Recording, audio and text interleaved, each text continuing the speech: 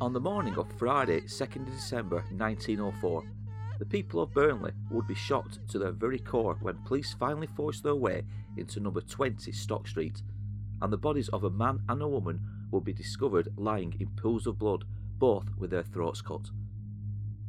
But whilst news of this shocking discovery was quickly circulating throughout the town, some residents of Stock Street had already witnessed a brief and horrific scene, as a man by the name of Michael Walsh had appeared at the front of his house brandishing a blood-soaked razor before returning inside.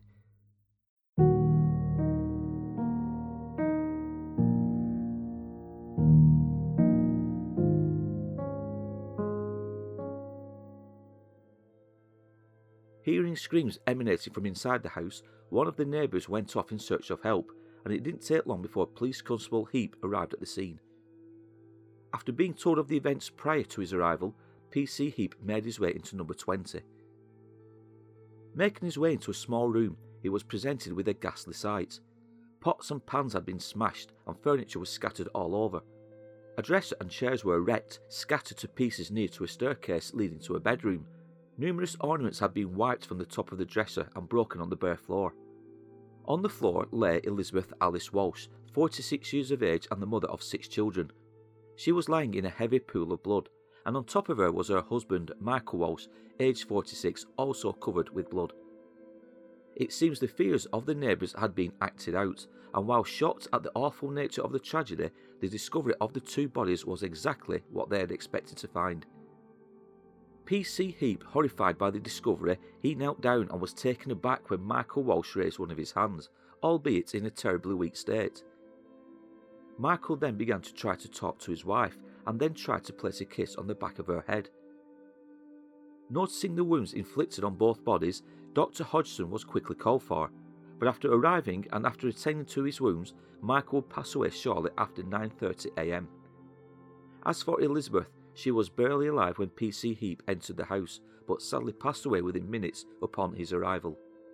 Michael and Elizabeth Walsh had been married for around 25 years and had a family of 6 children, with the youngest being Elizabeth, aged just 6, and the oldest being Mary, aged 19. And it appears that both Michael and Elizabeth had led an unhappily married life, with Michael being worse for drink more often than not, often taking out his frustrations with temper on poor Elizabeth, leaving her battered and bruised on many occasions. For a long period he was out of work, just putting in the occasional day and spending the rest of his time drinking and gambling. As for Elizabeth, she was a sober, industrious woman, well liked by her friends and her work colleagues over at Keighley Green Mill, where she had worked as a cardroom hand. She had worked extremely hard to keep the home going, and she would do almost anything to keep her husband happy, just to humour him in the hope that he would change his ways. Now, 2 of their daughters had left home due to Michael's drunkenness and violent outbursts, and sometimes, after they had bought new clothes for the summer, he would put them onto a fire. It appears that only a few months prior to her death, Elizabeth had obtained a maintenance order against Michael, but he somehow managed to persuade her to return back home to him. Sadly, the beatings would soon commence, and during one row he turned Elizabeth out of their home, telling her he would murder her. A little over a week before her death, Michael returned home after serving 14 days in prison for yet another assault on Elizabeth. He spent the week drinking heavily, which now brings us to Thursday, 1st of December. During yet another violent episode, Michael attacked Elizabeth after the pair had been quarrelling into the late hours of the night. And just before 6 o'clock the following morning, Elizabeth had got herself ready for work. Michael stopped her from leaving, telling her she mustn't go in. Together they both left their home to fetch another cardroom hand by the name of Jane Watson to take her place. However, when all 3 arrived at Keighley Green Mill, they were told that her substitute would not be taken on, and Elizabeth was told to attend work herself on the Saturday morning.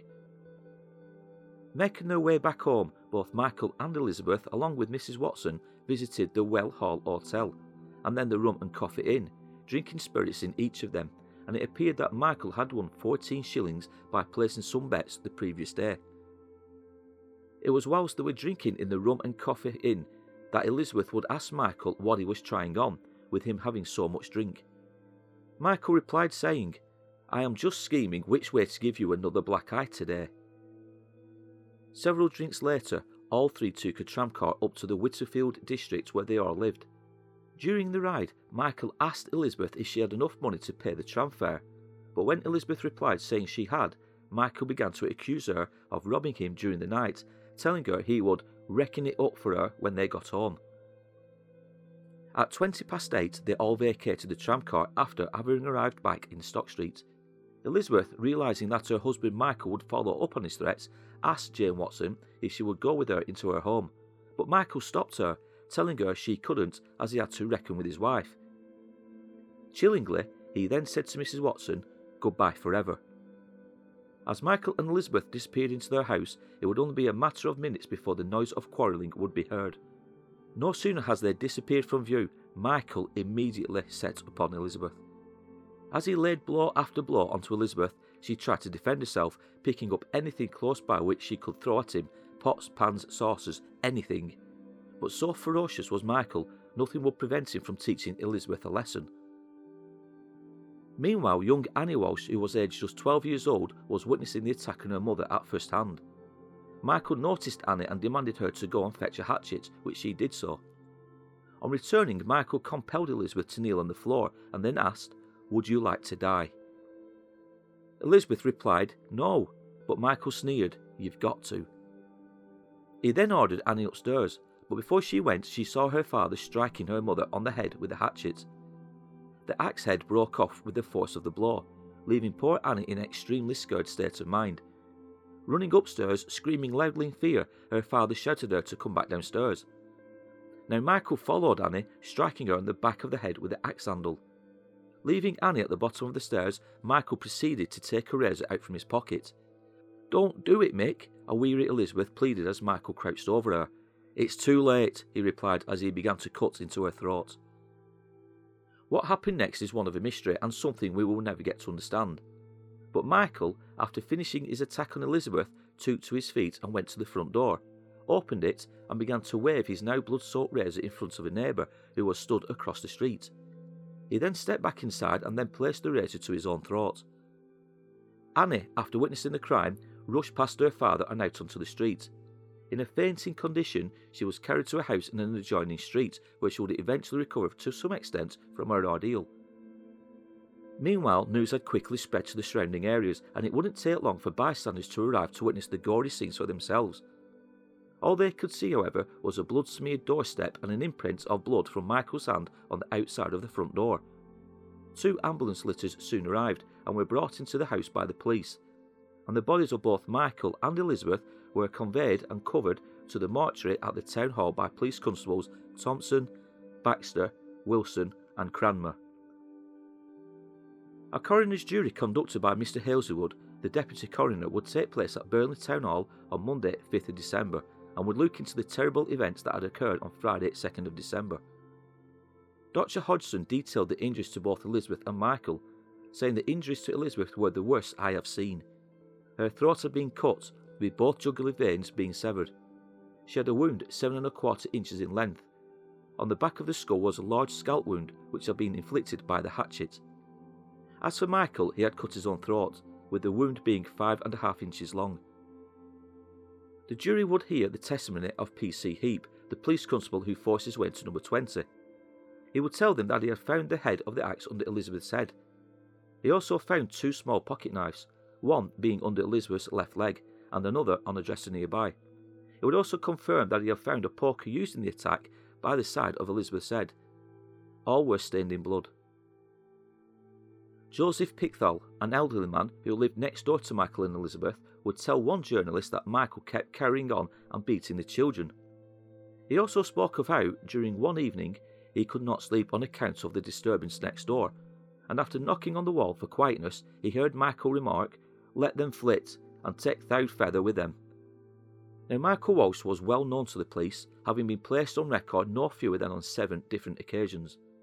3 times on charges of drunkenness and disorderly, twice for assault, once for persistent cruelty, and finally one for disorderly behaviour. On the 6th of April 1904, he was summoned by his wife, who then resided in Cranmer Street, for persistent cruelty. And on November the 2nd, he was sentenced to 14 days imprisonment for misbehaviour and had only been out of prison a fortnight prior to his attack on poor Elizabeth. The coroner, after hearing all the evidence, would say that the jury would have no difficulty in finding a verdict to the effect that Michael Walsh willfully murdered his wife Elizabeth Walsh. He would go on to tell the jury that the facts were very plain and simple and spoke for themselves.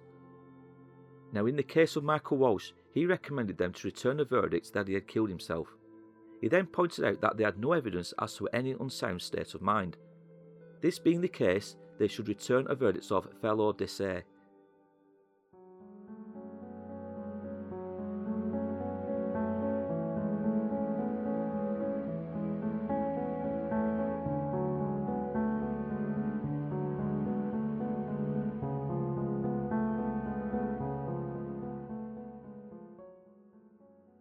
The interment of Elizabeth and Michael took place on Thursday, 8th of December. Their bodies were removed from the mortuary at the town hall, where they had been taken for the purpose of the inquest, and returned to their home at Stock Street. And at 1:45, the funeral procession would leave the Whittlefield district and head towards Burnley Cemetery, where their bodies would be laid to rest in a family grave. Their grave is numbered A16610.